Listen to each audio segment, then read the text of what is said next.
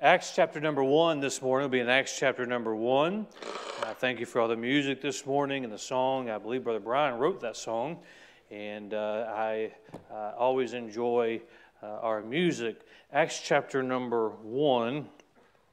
He's a graduate of my songwriting class, so you understand. Acts chapter number 1, and we'll read the first 14 verses this morning. And I trust that this message will be a help to us today. Acts chapter number 1, and we'll begin reading verse 1 all the way down through verse 14. And I want to be very practical this morning, but be very helpful at the same time. This message is a good message this morning, as the world always distracts the child of God. What takes place in this world can be a distraction to the church if we're not careful.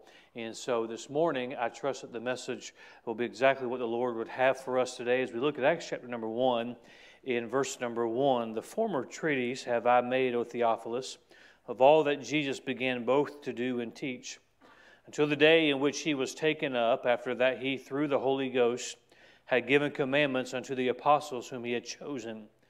To whom also he showed himself alive, after his passion by many infallible proofs, being seen of them 40 days, and speaking of the things pertaining to the kingdom of God. And being assembled together with them, commanded them that they should not depart from Jerusalem, but wait for the promise of the Father, which saith he, Ye have heard of me. For John truly baptized with water, but ye shall be baptized with the Holy Ghost not many days hence. When they therefore were come together, they asked of him, saying, Lord, wilt thou at this time restore again the kingdom to Israel? And he said unto them, It is not for you to know the times or the seasons which the Father hath put in his own power. But ye shall receive power after that the Holy Ghost is come upon you. And ye shall be witnesses unto me both in Jerusalem, and in all Judea, and in Samaria, and unto the uttermost part of the earth. And when he had spoken these things, while they beheld, he was taken up, and a cloud received him out of their sight. And while they looked steadfastly toward heaven as he went up, behold, two men stood by them in white apparel, which also said, Ye men of Galilee, why stand ye gazing up into heaven? This same Jesus, which is taken up from you into heaven, shall so come in like manner as ye have seen him go into heaven. Then returned they unto Jerusalem from the mountain called Olivet, which is from Jerusalem a Sabbath day journey. And when they were come in, they went up into an upper room, where abode both Peter and James and John, and Andrew, Philip, and Thomas, Bartholomew, and Matthew, James the son of Alphaeus, and Simon Zelotes, and Judas the brother of James. These all continued with one accord in prayer and supplication with the women, and Mary, the mother of Jesus, and with his brethren. The book of Acts is a wonderful book, and several years ago we preached through the entire book of Acts. It is a pattern for the church today. Jesus called forth the church out of this world to reach the world. And as the church gets distracted, as the church begins to lose its focus, it's good to always go back to the basics. It's good to go back and be reminded of what our purpose is. This world should never define the purpose of a Christian. This world should never define the purpose of a church. God has already defined that. And this morning I want to speak on this subject, spiritual reset buttons. Spiritual reset buttons. Father, I pray that you'd use the message today to help us, to encourage us, to challenge us. Father, already our heart has been blessed by the fellowship. Our heart has already been blessed by singing those old hymns. Our heart has been blessed by the obvious presence of your Spirit today. And Father, I pray that during the time of the preaching this morning, may Christ continue to be honored and magnified. May the Spirit of God work in each and every heart. And Father, may we all be challenged as individuals to do more for your cause. May we be challenged as a church to do more to reach this world with the gospel. I pray that you'll be honored, Christ will be magnified. We ask this in Jesus' name. Amen. Perhaps you've said or you have heard someone say, I need to hit a reset button. Or maybe you have said it like this, I need to get back to the basics, or we need to get back to the basics. We get busy, we get distracted, we get frustrated, And sometimes in our mind, we're just like, if I could just hit a reset button and go back, if I could hit a reset button and start all over again. We get these frustrations in life, and what they do is life gets so busy, it takes our focus off of the main things. How many times are we reminded, or we should be reminded as a family as we get busy, what's really important in life is our salvation. What is really important in life is the Word of God. What is really important in life in this world of achievement, in our nation of trying to strive to get more and more and more, what is really important in life is our family, is the things that we so quickly take for granted. That's what we mean sometimes. We say, I just need to hit that reset button and be reminded of what my responsibilities are. Be reminded of what God has given me. Be reminded, get the clutter out, if you will, and put the focus on that which is important. Well, if this takes place in our life, and it does, and we should have those times where we say, okay, it's time to hit a reset button. It's time to start over. A lot of times, it's when a year comes to an end and a new year begins. At the beginning of that year, okay, we're starting new. We're starting all over. We got a clean slate. These are refreshing times because we can declutter, to use that word, and put our focus back where our focus should be. If this is true in life, it is certainly true in spiritual matters as well. Sometimes we need to hit the reset button when it comes to spiritual things. If you look at the way the typical church functions today, it is a far cry from the church that is mentioned in Acts chapter number 1. What would happen, what would do good in our nation is for churches to hit the spiritual reset button and get back to what the church is supposed to be. As a child of God, we allow so many things, not necessarily bad things, distract us from where our focus should be.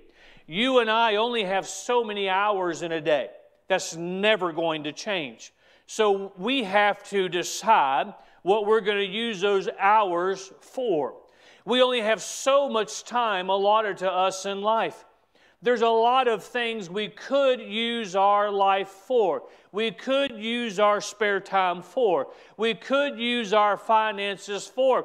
Not bad things, not wrong things necessarily, but sometimes it's good for us to have our focus brought back to the most important things. And I would say in our nation, and certainly in our churches and in our individual Christian life, it is good to hit a spiritual reset button. And everything that's taken place in our world today, and hasn't it been crazy for, I would say the last couple of years, but hasn't it been crazy for the last couple of thousand years, the things that have taken place in our world? And sometimes we get distracted from all of that. And we are in the age of technology and the information that we are bombarded with. And you get no rest of mind and you get no rest of body because of everything that has taken place. If we're not careful, we'll let a busy life take our eyes off of the spiritual things that they should be on.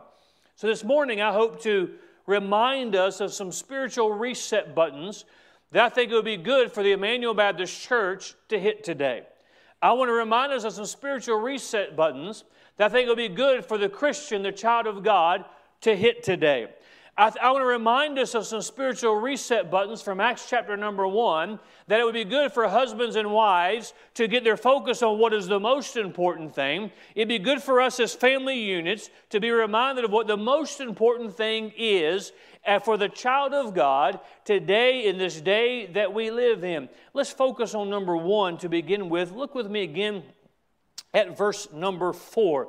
And being assembled together with them, commanded them that they should not depart from Jerusalem, but wait for the promise of the Father, which saith, Ye have heard of me, for John truly baptized with water, but ye shall be baptized with the Holy Ghost not many days hence. Remember, the first spiritual reset button we need to hit this morning is we need to be reminded that we need the Holy Ghost. This is the promise that Jesus reminds them of. He says, wait in Jerusalem until you receive the promise from the Father. There are too many Christians today that go through their life doing everything in their own power, in their own ability, and you only get so far. Let me, no matter how talented you are, how smart you are, you don't get very far when it comes to the things of God. Jesus tells His disciples to wait on the promise. That promise Jesus tells them of in John chapter number 14. Most of the time, we put the emphasis in John 14 on those first 6 verses when Jesus reminds His disciples to let not their heart be troubled. He reminds them that He's going to prepare a place for them, and certainly we should put a lot of emphasis on that Jesus is preparing a place for those who believe on His name. He reminds them that He is the way, the truth, and the life. He then begins to tell them that even though He is going to go away, which would distress those disciples, He says the Father is going to send. He will not leave you comfortless. Imagine with me, if you will, the best you can this morning, how comforted those disciples must have been just laying their eyes on Jesus. As long as they could see Him and they watch Him, and He's not troubled, therefore I don't need to be troubled. He's not alarmed, therefore I don't need to be alarmed. And Scripture mentions the time that there are times when they didn't have a place to lay their head, and out in that wilderness they have a rock for a pillow. And I wonder how many times they hear those noises and hear things out there, and they look, but Jesus is not scared. Jesus is not worried. They were comforted by His presence. They were comforted to hear His voice. They were comforted to watch Him. Now He's leaving them. This would come as a little bit of a shock because, as you can probably recall, they believed that He was there to overthrow the Roman government, and He was going to establish His kingdom right then and there. He tells them, this is not my plan. I'm leaving you, and the reason why I'm leaving you is I'm preparing a place for you. But don't miss this point. He reminds them that the Father is not going to leave them comfortless. He also reminds them in John chapter number 14 that there are things that they will be able to do through the power of the Holy Spirit or the Holy Ghost. And the Holy Spirit is going to come, and as Jesus goes, the Holy Spirit is coming. He refers to that promise again in verse number 4 and reminds them of the promise of the Heavenly Father. Now let me remind all of us today that this same promise is for every believer. When you and I got saved, we got the Holy Spirit. We got the Holy Ghost. The Holy Ghost is just as much God as God the Father is. The Holy Ghost is just as much God as Jesus, the Son of God, is. And we have the Holy Ghost that dwells within us.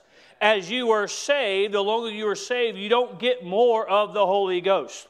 You got all the Holy Ghost that you needed when you got saved. Now the question is whether or not the Holy Ghost is going to get more of you. We should continue to surrender ourselves to Him so that we do His work through His power. There's a lot of churches today that are dead as a doornail. They got buildings, they got facilities, they got money in the bank, but the Spirit of God is not there. Friend, let me remind all of us today, we must have the Holy Ghost in our life. There's a spiritual reset button that needs to be hit amongst Christians everywhere. I can't do the work of God in my flesh. I can't be the parent I'm supposed to be through the flesh. I can't be the spouse I'm supposed to be through the flesh. We as a church cannot make a difference in this world. We've got more churches than we've ever had. We've got more programs than we've ever had, but yet America is drifting further and further away from God. Let me tell you what we need today. We need to hit the spiritual reset button that we have to have the Holy Ghost. When we stand and sing, we have to have the Holy Ghost. When we stand and preach, we have to have the Holy Ghost. When we go out 2 by 2 to tell others about a risen Savior, we must have the Holy Ghost. That's a button that needs to be hit. We must have the Holy Ghost. If we've got to have the Holy Ghost to do the work that the Father would have us to do, then we must be very careful not to quench Him in our life. But Pastor, if I have the Holy Spirit, I just don't feel, well, are you quenching Him? There are things that a Christian can do to quench the power of the Spirit of God in your life. To quench the voice in your life. This is why it is important for a child of God to live according to this book, because the more we submit ourselves, the more we mortify our members, as the Scripture says, the more we crucify our flesh, the more we die to our own wants, the more the Spirit of God has of us. Can I remind you, we're supposed to be a witness. We'll get to that in just a moment. But why is this world going faster and faster to that horrible place called hell? It's because we're trying to do so many things in our own power. That's the whole thing behind this emerging church movement, with all the bands, with all these things, is we can produce. You can't produce what the Spirit of God could do. Therefore, if you quench it, you're not going to have it. Not only should we not quench the Spirit of God, we shouldn't grieve the Spirit of God. There are things that if a child of God partakes in, it grieves the Spirit of God. There are things that if we're a part of, it grieves the Spirit of God. Friend, I want to make a confession to you this morning. It makes little difference to me whether or not you like what goes on in the church today. It makes all the difference in the world to me if God likes what's going on in our church today. I want the Spirit of God to be welcome. I don't want Him to be grieved by what takes place. I don't want Him to be grieved by the flesh being magnified. I don't want Him to be grieved by something taking place that's contrary to the Word of God. But yet it should be the same in every child of God's life on Monday, Tuesday, Wednesday, Thursday, Friday, Saturday, and all the way back around to Sunday again. We need the Holy Ghost. You know what would help in churches today? If we'd stop going to our community in this lost world and say, what would you like in our church? If we get in this book and say, what's going to make God happy? What can I do to present something that'll motivate the people and get back to saying, Spirit of God, give me what you would have me to give to the people? What would happen in our world today and in our churches today if Christians would live this way on a daily basis? We must have the Holy Ghost. I don't need anybody's approval, but if I've got the Holy Ghost presence, I'm good. Well, we got to make everybody in the world like. I want everybody in the world to like us, and truth of the matter is, to know me is to love me. Why'd you laugh at that? That wasn't a joke. But more than we need personality, programs, we need the power of the Holy Ghost of God. Jesus reminded these disciples, you wait right here. Don't leave the city until the promise of the Father comes. That's how important it was to Jesus. Before you go and do what I've told you to do, you better have what you need to do it. And the reason why, quite frankly, many times churches compromise, many times Christians compromise, is because they want to take a shortcut instead of laboring to have the power of the Spirit of God. But we must have the Holy Ghost. That's a spiritual reset button that we must have. Number 2, another spiritual reset button we need is found in verse number 8. But ye shall receive power. After that, the Holy Ghost has come upon you. Which, I just remind you before I continue in verse number 8, you don't have power without the Holy Ghost. The power comes after the Holy Ghost. And ye shall be witnesses unto me, both in now, he's telling them to be witnesses. Let me remind you, we're talking about the Holy Ghost. Why do we get the power of the Holy Ghost? So that we can be effective witnesses. The Holy Ghost is never going to point the attention at you. I just got full of the Spirit and had to take a holy lap and this and that. And when I started, the Spirit gave me an unknown tongue. No, He didn't. No, He didn't. Because we need the Spirit to be a better witness. As And ye shall be witnesses unto me, both in Jerusalem and Judea and Samaria and unto the uttermost parts of the earth. This verse is used often. I use it often. It's one of the verses that I often refer to as a Christian, as a pastor. It's one that I want our church to always look to as a reminder that we have a responsibility to reach this world. We have a responsibility to reach our Jerusalem. And this is probably going to be a big emphasis for us next year. I believe in supporting missionaries. I believe in supporting the othermost parts of the earth. But there's too many churches that are supporting missionaries to go to the othermost parts of the earth, and they're letting their Jerusalem die and go to hell. This is the pattern for what we're supposed to do as a church. Reach Jerusalem, Judea, Samaria, the uttermost parts of the earth. This is a spiritual reset button we need to hit. Secondly, is that we are to be witnesses. Now, we have a time where we will go soul winning. We have times of visitation.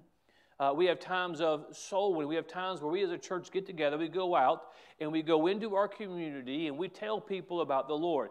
That is what we should always do. But that is not what that verse is talking about. That's part of what this verse is talking about. This verse reminds us that each and every one of us is to be a witness. And quite frankly, how can we be a witness to a lost world if we're grieving the Spirit of God? How can we be a witness to a lost world if we're quenching the Spirit of God? Yes, the church is to reach the world. You're part of the church. So throughout your day, throughout your week, we are to be a witness. We're a witness of how we live. Yes, we're an example of how a child of God should live. Yes. But if you look at what this verse is saying, they're preaching a risen Savior. They're telling people the fact that Jesus was dead, now He's alive, He has conquered death, He has conquered hell, He has paid for the sins of the world, and all you have to do is believe on a resurrected Savior, and forgiveness is yours, heaven is yours. That's what they are to be a witness of. You go tell what you know to be true. John, you were at the cross. John, you were witness to my death. John, you were also there at an empty tomb. John, you've seen the nail scars in my hand. You are a witness of this. Go tell. But you're going to need the power of the Holy Ghost. Being a witness is a reset button that needs to be hit in churches and in the lives of Christians. We are to be a witness. Now, I want you to notice something very carefully that applies to us, certainly in the day we live in. Look with me back in verse number 6. Now, verse number 8, he tells them they're to be witnesses. Are you with me? Verse number 6.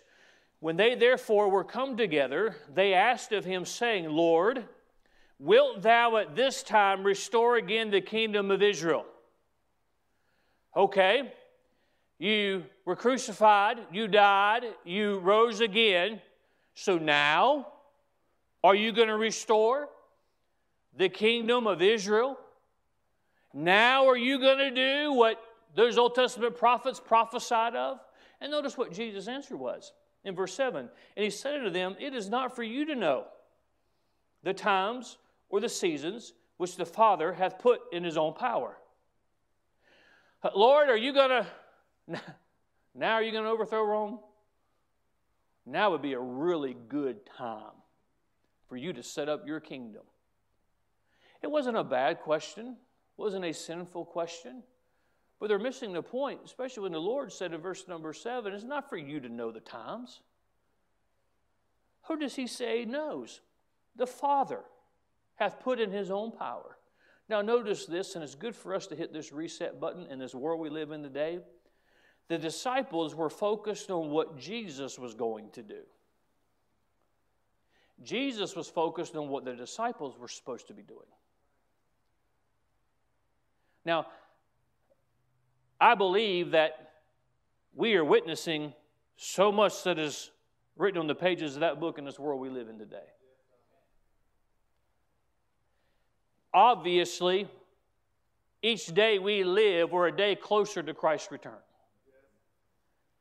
But if you see these things unfolding, the Bible is being unfolded. I run into complete strangers, and And after I introduce myself and I go to places of business, and it's like, well, we're really seeing the Bible come to light, aren't we? You've probably had the same thing happen to you all the time. The disciples were no different.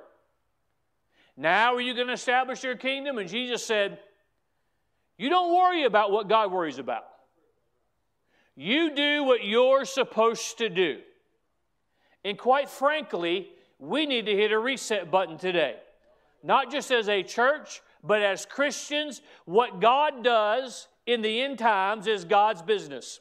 When He tells Gabriel to blow that trumpet is God's business. How He brings it all about is God's business. There's nothing sinful to look at the Bible and say, is this what the Bible's talking about? But quite frankly, if we're not careful, we're distracted by trying to figure out what's going on in our world when Jesus said, you're just supposed to go tell people that I've risen from the dead. You're just supposed to tell this world that there's a risen Savior. You're just supposed to go proclaim the gospel. God will worry about God's things. You do what you're supposed to do. And friend, if we're not careful, we'll get distracted wondering how God is going to do what only God knows He's going to do, and will not do what we're supposed to do. The disciples are just like you and I. They're flesh and blood just like you and I. And they were ready for God to do it all. They were ready for that kingdom to be established. They were focused on what Jesus was going to do.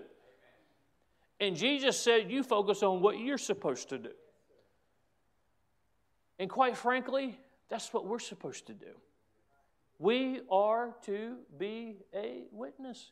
I know enough about the end times to know that there's a heaven and there's a hell, and everybody's going to one of those two places. And if I don't know anything else about that, that's enough for me to do what God has told me to do. That's enough for us as a church to say, God's obviously doing something and the time is getting short. I do believe that. But friend, the facts still remain the same. We have been commissioned by the church, by God as the church to go and tell this world. It's a wonderful time to tell the world. Can you imagine? Of course, they faced persecution and all these men lost their life in the course of giving the gospel to this world. But could you tell, but what a time to tell people about a resurrected Savior when they had witnessed Him, when they had seen Him, when they had been in His presence. And it's a great time for you and I to be a witness for our Savior today with what is going on in this world. Why don't we hit that reset button? Pastor, I wish I could be there on Thursday and Saturday. Well, I wish you could be too, but what does that have to do with being a witness? People don't just get saved on Thursday. Can you imagine that Philippians jailer coming to Apostle Paul? What must I do to be saved? Come back on Saturday. And I'll tell you how you can be saved. We'll be witnesses every day. What would happen if we all hit that reset button? So I'm looking for somebody today. I'm looking for somebody today. We're to be a witness. The third reset button we need to see hit this morning, we find in verse number 11. Well, let's go back to verse number 9. And when he had spoken these things, while they beheld, he was taken up, and a cloud received him out of their sight. And while they looked steadfastly toward heaven as he went up, behold, two men stood by them in white apparel, which also said, Ye men of Galilee, why stand ye gazing up into heaven? This same Jesus which is taken up from you into heaven shall so come in like manner as ye have seen him go into heaven. Think about what all of these disciples had seen. Not just experiencing the ministry of Jesus Christ, the miracles, being in His presence as He taught them, but the crucifixion, the resurrection, the time they're spending with Him now. Jesus has wounds in His hands. And every time they see those hands, they're reminded that Jesus was nailed to that cross. They're reminded of what He endured. They're reminded of an empty tomb, how He resurrected. His power over death. This is what they have experienced. And now, after He says, Guys, go tell the whole world what you're a witness of. He sends into heaven. These disciples did what you and I would do. They were standing there gazing. Where'd he go? Is he really gone? And they were shocked at what they had just witnessed. They couldn't take their eyes off of the sky. Is he going to come back? And just keeping their eyes focused on the last glimpse they had, searching for him. I believe it was more searching for him. Where did he go? And notice what happens when these two men, these angels, stood by them in white apparel. Ye men of Galilee, why stand ye gazing up into heaven? They say, well, in verse 11, they say, this same Jesus, which is taken up from you into heaven, shall so come in like manner as ye have seen him go into heaven. The third reset button I believe we need to have hit today is that the fact that Jesus is coming again. They had just witnessed him ascend. And these angels reminded them that this same Jesus is coming again. See, the Jesus that we read about in the Bible and the Jesus that we're going to join in the clouds is the same Jesus. The Jesus that we read of walking on the water and healing the leper, conquering death and hell to the fact that he has the keys. That same Jesus is who's calling us home. The Jesus that met with them in that upper room, the Jesus that ascended into heaven, that's the Jesus, the only begotten Son of God, our Savior, who will join in the clouds one day. And I believe you and I need to be reminded that Jesus is coming again.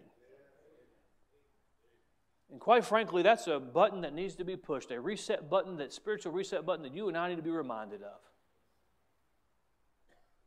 A child of God should not be laying down roots in this world because he's coming again.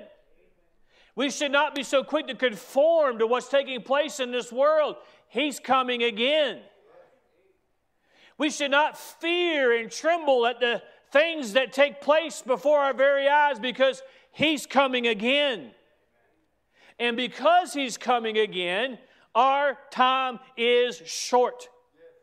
Because he's coming again, we better get busy doing what it is that he said that we ought to do. This is a silly illustration compared to something so significant as the coming of our Lord. But you think about teenage guys when mom leaves and says, that house better be clean.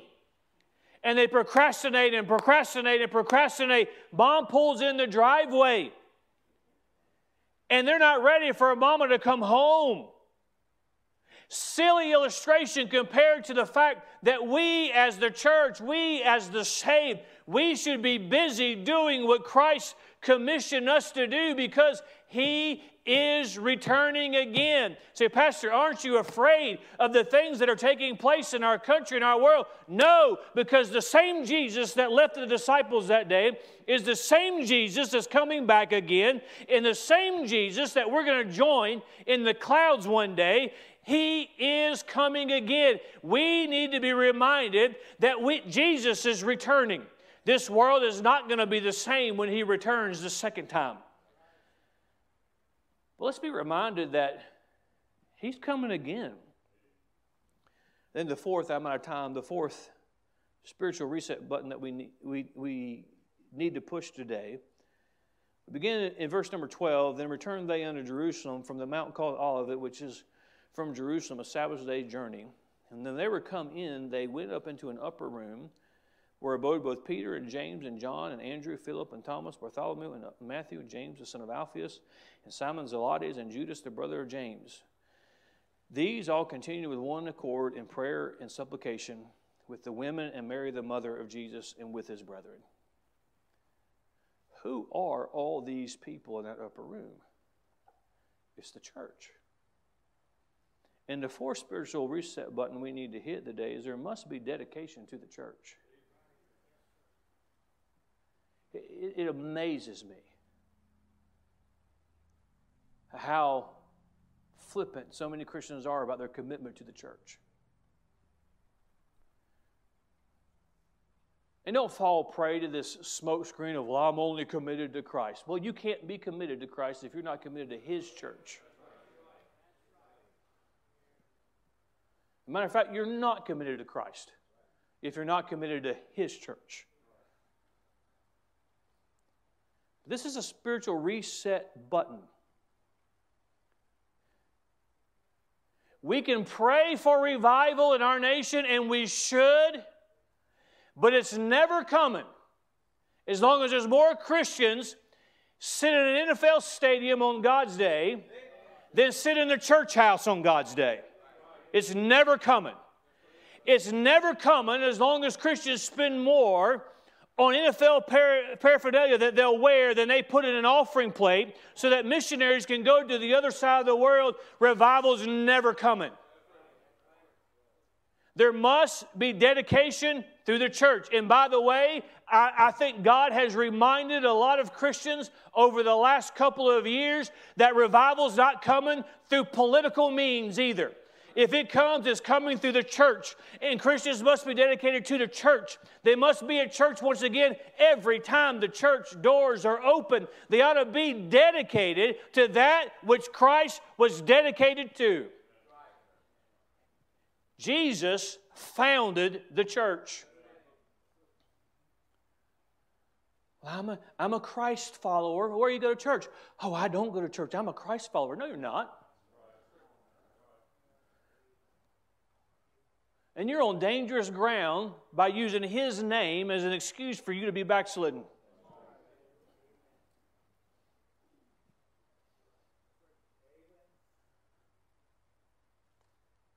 Well, I used to, but I just don't feel bad about missing anymore. You need to get right with God. I know this isn't popular, but it's a button, a spiritual reset button. We need to be more dedicated to the church. How are we more dedicated to the church? More dedicated to the people and the purpose of the church. We should have more dedication to the household of faith than we do those in our of the household of faith. Let me ask you a question. Are you nicer to people that you don't know than you are to people you go to church with? I know it's Sunday morning, but we're just going to hit this button this morning. And I'm not talking about a spiritual reset button. I'm talking about your button this morning. Are you nicer to people that you work with than the people you go to church with? It's very telling of a child of God when they don't like to associate with the church people.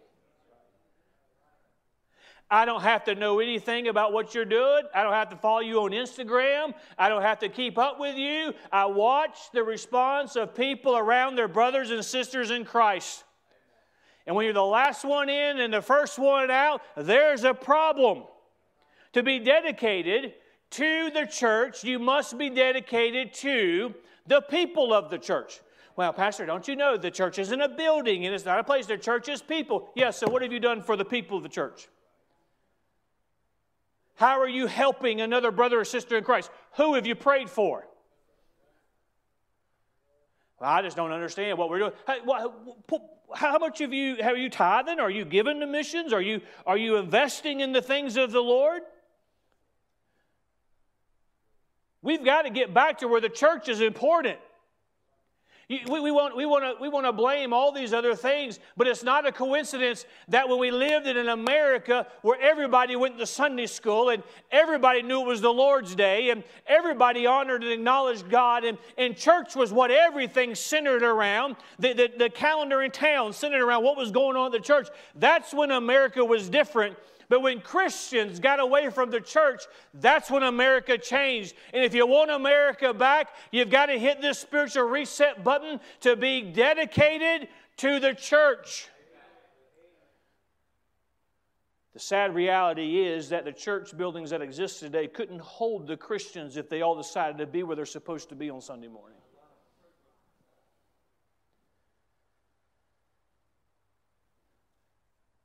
Well, the virus, that didn't keep you out of Walmart.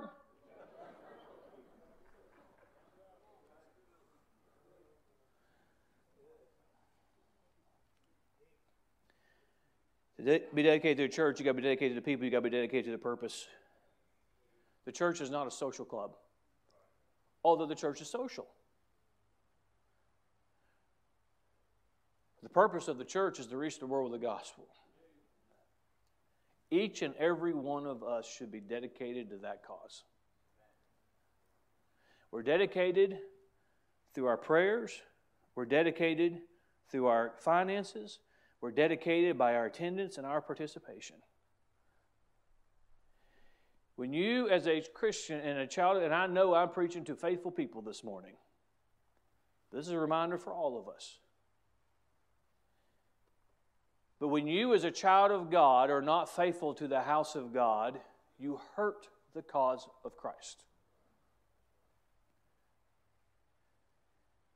When you're not in your place of service, you hurt the cause of Christ. When you're not doing in the church and for the church what you could be doing, you're hurting the cause of Christ. Hashtagging Christ follower does not make a difference in this world. Getting up on Sunday morning, getting your family in church, and heading to the church house does something. It edifies the body of Christ. Believe it or not, your presence makes a difference. Your presence makes an impact. Your participation, whether or not you open that hymn book, when Brother Stanley gets up there and says, turn to page so-and-so, whether or not you do it, whether or not you sing, makes a difference. We're reminded that in verse 14 it says, with one accord, they were all on the same page. They all had the same purpose. They as a church were together, dedicated, so that they could do what Jesus had commissioned them to do. I'm not going to de-emphasize the importance of church just because religion does it. Just because a new generation just doesn't feel that way. Well, the new generation needs to get saved and get to the house of God where they're supposed to be. The new generation needs to get right with God and get into church like they're supposed to be and serving the Lord like they're supposed to serve the Lord. Mom and Dad, rear your children in church. They don't want to go. Well, they don't always want to go to bed when they got to go to bed. Do you let them decide that? They don't always want to eat what you put on the table. I hope you don't let them decide that. They don't always want to go to Aunt Susie's house. Spoiler alert right there. They don't always want to go see your family, but you make them do that. Bring them to the house of God. Have them underneath the Word of God. We must have dedication to the church once again. Last point about this, and I want us to see this. Who was in the church? Look at verse 15. And in those days, Peter stood up in the midst of the disciples and said, now, you know church history enough to know that in chapter number 2, Pentecost is going to take place, and more than 3,000 people come to Christ and are added to the church. Do you know who was preaching? Peter. The same Peter that denied Jesus 3 times. The same Peter that these even independent preachers' fellowships would have boycotted. Yeah, that one's real heavy right there. Now notice, and I preached a whole message on this, but I want to mention this morning. Peter, who denied Christ, look who is there in verse 14. Mary, the mother of Jesus, with his brethren. You think Mary knew what Peter did?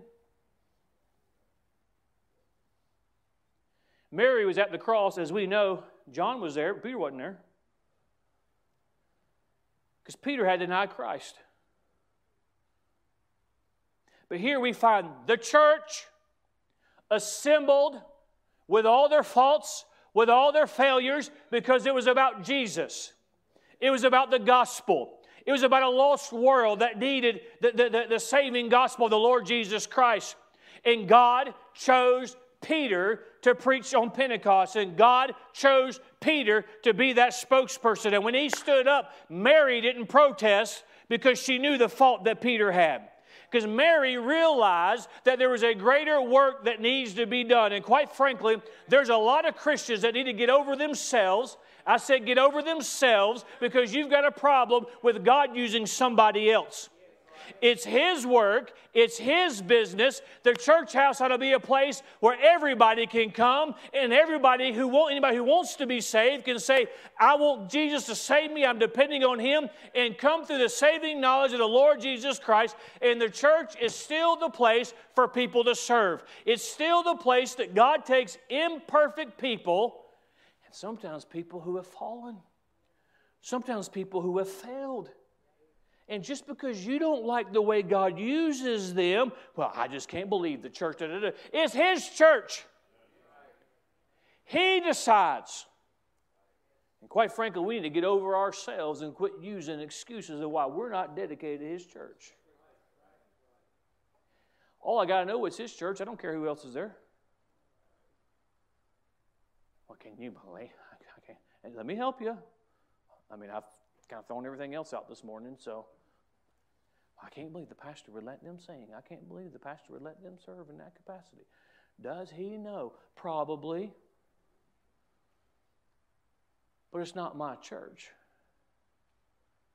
Mary was not bitter because of what Peter did. Because Mary knew it was about Jesus. Well, I can't attend man's institution. Don't insult God's church that way. Jesus is the founder of the church. Let's just be honest. You don't want to be dedicated to church because you're backslidden. It's a reset button that needs to be pushed. See, Pastor, when you started out, I didn't know you were going to end like that. Quite frankly, every pulpit in America needs to be saying what I'm saying.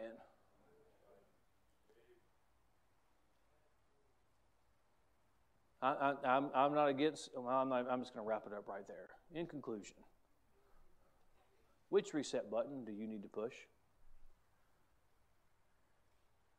Maybe it's one, maybe it's all. Maybe there's some that came to mind through these verses that I didn't mention this morning. But you first of all need to be born again and make sure you're born again and make sure your sins have been forgiven. Because Jesus is coming again. And when that trumpet sounds, that trumpet were the sound today, the redeemed, the saved, those that have believed on Christ, be raptured out of here before your mind could even comprehend what has taken place. We're going to join Jesus in the clouds. And He's bringing with Him all the redeemed who've gone on before. That event is going to take place, and if you're not saved, you will be left behind. And if you think the world's bad now,